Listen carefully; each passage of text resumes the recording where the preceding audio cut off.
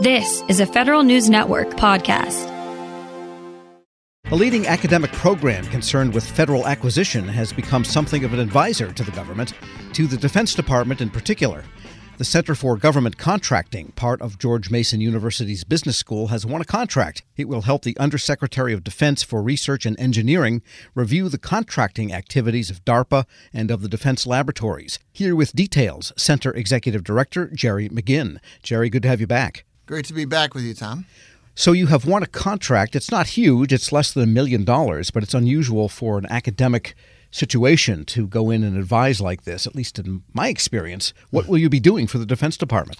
Well, this was directed by Congress in the FY 2020 National Defense Authorization Act. They asked for a university, a business school or law school to do this work. So the Department of Defense did the contracting activity, and we were fortunate to be selected. We have, in our business school, as you say, we have a lot of expertise in intellectual property. Our senior fellow, Jim Hassick, who's leading this, the principal investigator for this study, has written a number of papers on this. And our law school has two programs, the Center for Protection of Intellectual Property, as well as the National Security Institute that's worked, and we partnered with them on this, and we're really excited about this project. Yeah, so the unique part of acquisition by DARPA and the defense laboratories is they're not buying the typical things that DoD buys. They are buying essentially intellectual property. Right. So this has been a big move within a department, actually. There have been a number of efforts in the last several years to rethink how Department of Defense does acquisition intellectual property policy. They've got new instruction out, and this is part of that piece of, how can Department of Defense do better and partner with industry so it's less of a all or nothing kind of approach for intellectual property. That is to say, either the government buys up what it is and keeps it, and there's not that much incentive for the intellectual property generator, or the government can't get the most out of it because it has no rights to the intellectual property on the two extremes. So they're trying to steer between those two extremes. Exactly. It's getting that balance right. And I think government needs to get better as a consumer or as a purchaser of intellectual property. And industry also has to come meet in the middle to some degree through licensing rights or figuring out a model to do it. And I think you're seeing that in this study and a lot of activities going on between Department of Industry. There's a real effort to do that.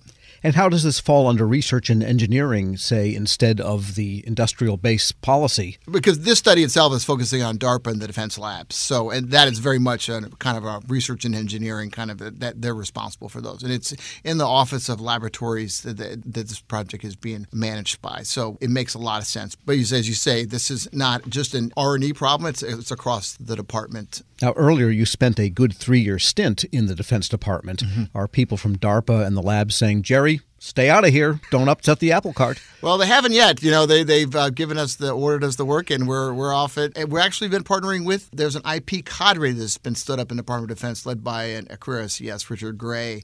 And they're partnering with industry on this and with academia to try and find solutions. And I think there's a real opportunity for the new incoming Undersecretary for Acquisition and Sustainment to really drive this kind of issue, and hopefully there'll be one nominated soon for that role.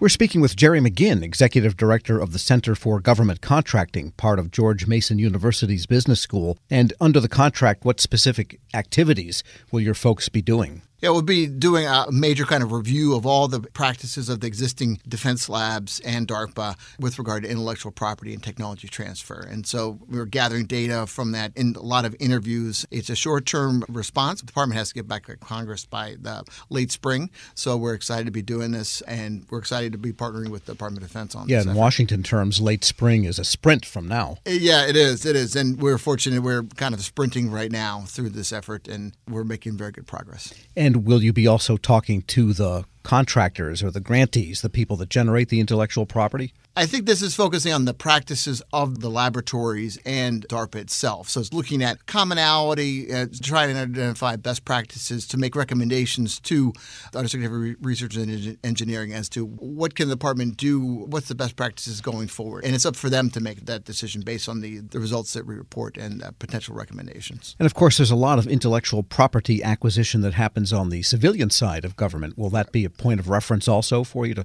compare and contrast? Not in this specific effort. Well, we're looking at basic practice on intellectual property that's going to inform the lit review for this study.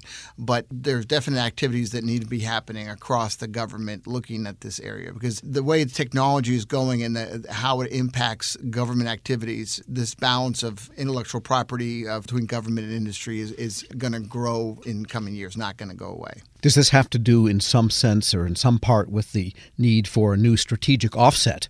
I think that you're hitting on the right point, Tom. There's been, if you go back and look at in the Cold War, GPS and these kind of technologies came from defense investments. So defense as a percentage of R&D overall in the United States is much less. So you're seeing much more commercial technology, hypersonics, artificial intelligence, machine learning, autonomy, robotics. A lot of that's commercial now, but it's also has defense applications. So the Department of Defense is actually going to commercial companies to look to bring this technology in. And there's been actually a decrease in some of the new entrants in the last couple of years. So we were trying to get the balance right as to the incentives for companies, and intellectual property is part of that. They want to be able to keep their technology, their know-how that allows them to grow, but also the department needs some kind of ability to maintain and adapt systems as they need. So it's getting that balance right, and that's been a big focus of a lot of acquisition reform. And that's a big difference in some sense from the Cold War. Say, if you were buying stealth technology, that was bought with the understanding on both sides, this is exclusively for the Defense Department. Right.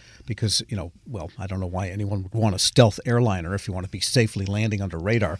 But the point is, a lot of those technologies were proscribed from sale to the private sector, let alone around the world. In this case, it seems like the Defense Department has reversed that idea where they want to be a user of the IP, but let it be also available from the creator for other uses in the commercial area. That's correct. You're seeing these, there's a lot of heavily commercial areas like robotics and even some of the pieces of defense equipment such as microelectronics or rare earth elements. These are critical for defense systems, but, the Department of Defense is like 1% of the market in some of these materials. And then in the commercial areas, it's the same set of dynamics. So you've got to find a balance so you can incentivize companies to come in so you have the latest tech you can. You have to have the adaptive acquisition systems to be able to upgrade those and so on, and you have to have intellectual property practices that also enable you to get what you need, but not get more than what you need. So it's really kind of helping the department or the government in general become a better consumer of intellectual property. So, because you don't want to, if they buy everything, then what you mentioned earlier, you disincentivize companies or you only get in certain companies. Whereas if you find kind of mutually agreeable solutions through licensing rights or something and find the place to do that in the system is really critical. And that's a lot of discussions we're going on now. And this study that we're doing is a piece of that kind of puzzle to really kind of help the department and the government improve how it does these practices and keeps the industrial base dynamic and serving commercial and defense companies. And then the flip side, and we'll conclude here, is that you also don't want the same technology sold and used in the same way to the, Venezuelan Air Force or whatever the case might be, people that are not friendly to the United States. You don't want them to buy the same thing and develop the same capability because then there's no offset. So it's a fine-grained kind of pathway they have to thread there, isn't it? There is. Because, there's the whole issue of microelectronics and different technologies that are made in China or other unfriendly places. So how do you balance that? It's not quite a struggle, but it's a challenge, and it's something that the Department of Defense has to do business with companies that are willing just to do business, can stay out of that realm because security is a big part of this, with cybersecurity and all. You got to build these systems and you got to have them protected. Small contract, big implications. We'd like to think so. All right. Jerry McGinn is Executive Director of the Center for Government Contracting, part of George Mason University's Business School. Thanks so much for joining me in studio. Great to be here. We'll post this interview at federalnewsnetwork.com/Federal Drive. Subscribe to the Federal Drive at Podcast One or wherever you get your shows. Hello, and welcome to the Lessons in Leadership podcast. I am your host, Shane Canfield, CEO of WEPA. Today, I'm thrilled to be joined by Vice Admiral Cutler Dawson. Cutler has had an incredible career serving our country for 35 years in the Navy, where he attained the rank of Vice Admiral. During his service, he had numerous assignments afloat and ashore, including Commander, 2nd Fleet, Striking Fleet Atlantic, and in Washington at the Pentagon and on Capitol Hill, where he was the Navy's Chief of Legislative Affairs. Immediately following his retirement from active duty in 2004, he became the president and CEO of Navy Federal Credit Union, the world's largest credit union where he served for 14 years. Under his leadership, Navy Federal grew from 2 million to 8 million members. Phenomenal. Cutler, welcome and thanks for joining me. Thank you, Shane. You've had a fascinating career across both military and the private sector. Can you tell us a little bit more about your background and your professional journey? Well, I started out at the Naval Academy where I graduated in 1970, and then, as you mentioned, spent 35 years in the Navy with 6 actual afloat commands. The first one was when I was 27 years old. I didn't know enough to be scared of anything, and it was probably one of the highlights of my career.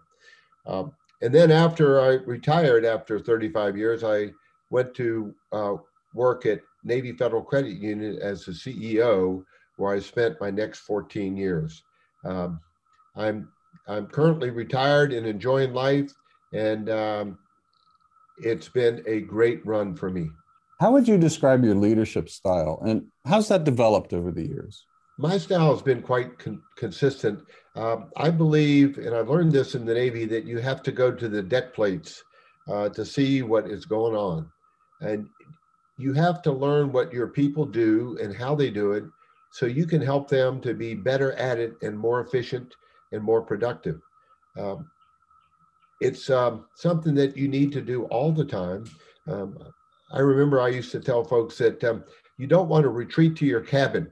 And what I mean by that is the longer you're in a position, the less you think you have to get out and about. But that should be the opposite. You should get out and about more because people change, situations change, and you've got to figure out a way to get to them and find out what they're doing and what you can do to help them. We'll talk a little bit more about your book, but I read it, From Sea to the C-Suite. Fantastic read. You talk about the deck plates in that as well. I would encourage everyone to get a copy of this and read some more detail about going to the deck plates. Cutler, who was the most impactful leader in your life, and what quality did you admire about them? I had numerous while I was in the Navy, but the quality that I enjoyed the most was the leaders that got to know me as an individual, and that they cared about me. And I could tell that they cared about me. And they were not only my leaders, but they were my mentors. And I remember one particular one, Bill Schiffer, when I had my first assignment at the Pentagon. I would go in to see him with my problem of the day. And I knew that he had numerous problems of his own, but he would stop and he would focus on me, and he would make me feel like I was the most important person in his world. And I tried to do that throughout my career, but really it's about caring for your people. Cutler, in reading your book, there was a quote you used that you used to inspire those people that work for you. And it really got my attention. And it was, you are the captain of your own ship. I wonder if you can talk a little bit about what that means and how it was useful to you and the leaders you were developing. Absolutely.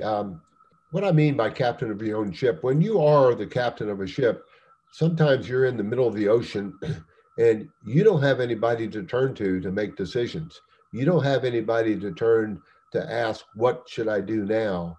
You have to be the captain of that ship. And I translated that into, let's say, Navy Federal's organization, where I would tell branch managers that I said, you are the captain of the ships of Navy Federal.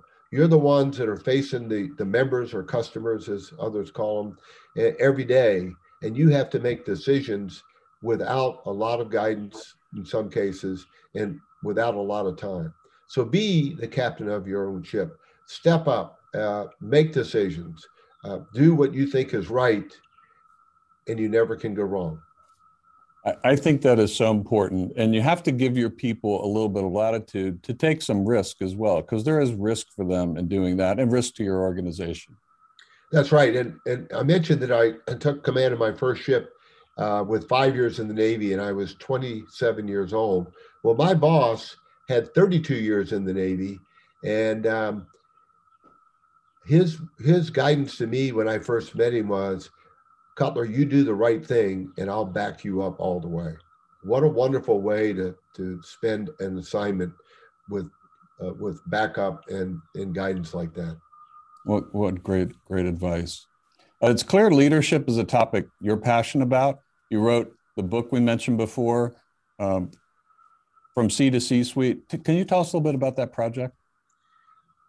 Yes, when I was at Navy Federal, I would tell sea stories as parables to get my point across.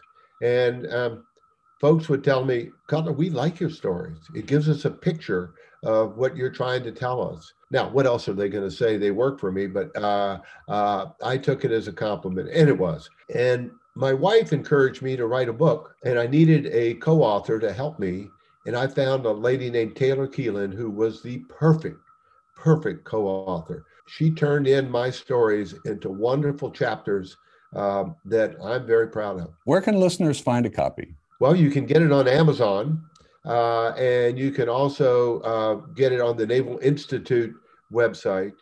And I might add that any proceeds from the book, Navy Federal uses to give to charity. Fantastic. Cutler, thank you very much. Really enjoyed your time and your lessons in leadership and sharing with us your life story. And I've learned a lot, both from talking to you today and reading your book. And thank you very much for your time. It's my pleasure. And I would like to add one thing, if I could, Shane. During my assignments in Washington, D.C., I gained the utmost respect for the civilians that work here every day. They're hardworking, they're dedicated, and they have my eternal gratitude. I got to come and go from the Pentagon. They stayed every day and worked in Washington when I got to go out and enjoy being at sea. Perfect. Thank you. Yeah, WEPA serves civilian federal employees, but your comment is well taken because the interaction between the two is continuous, it's nonstop, and it's critical. So the career civil servants, as well as career military, our country would not be where it is today without them. I totally agree. And I can tell you from the U.S. Navy standpoint, we couldn't operate like we do without them being the backbone of what we do. Thank you very much for your time today, Cutler. And to everyone listening to Lessons in Leadership podcast, we'll see you next time. This episode is brought to you by Zelle. Whenever you're sending money through an app or online, it's important to do it safely. Here are a few helpful tips. First, always make sure you know and trust the person you are sending money to. Second, confirm you have entered their contact details correctly. And finally, if you don't trust the person or your recipient is rushing you to send money right away, think twice before sending money through an app or online.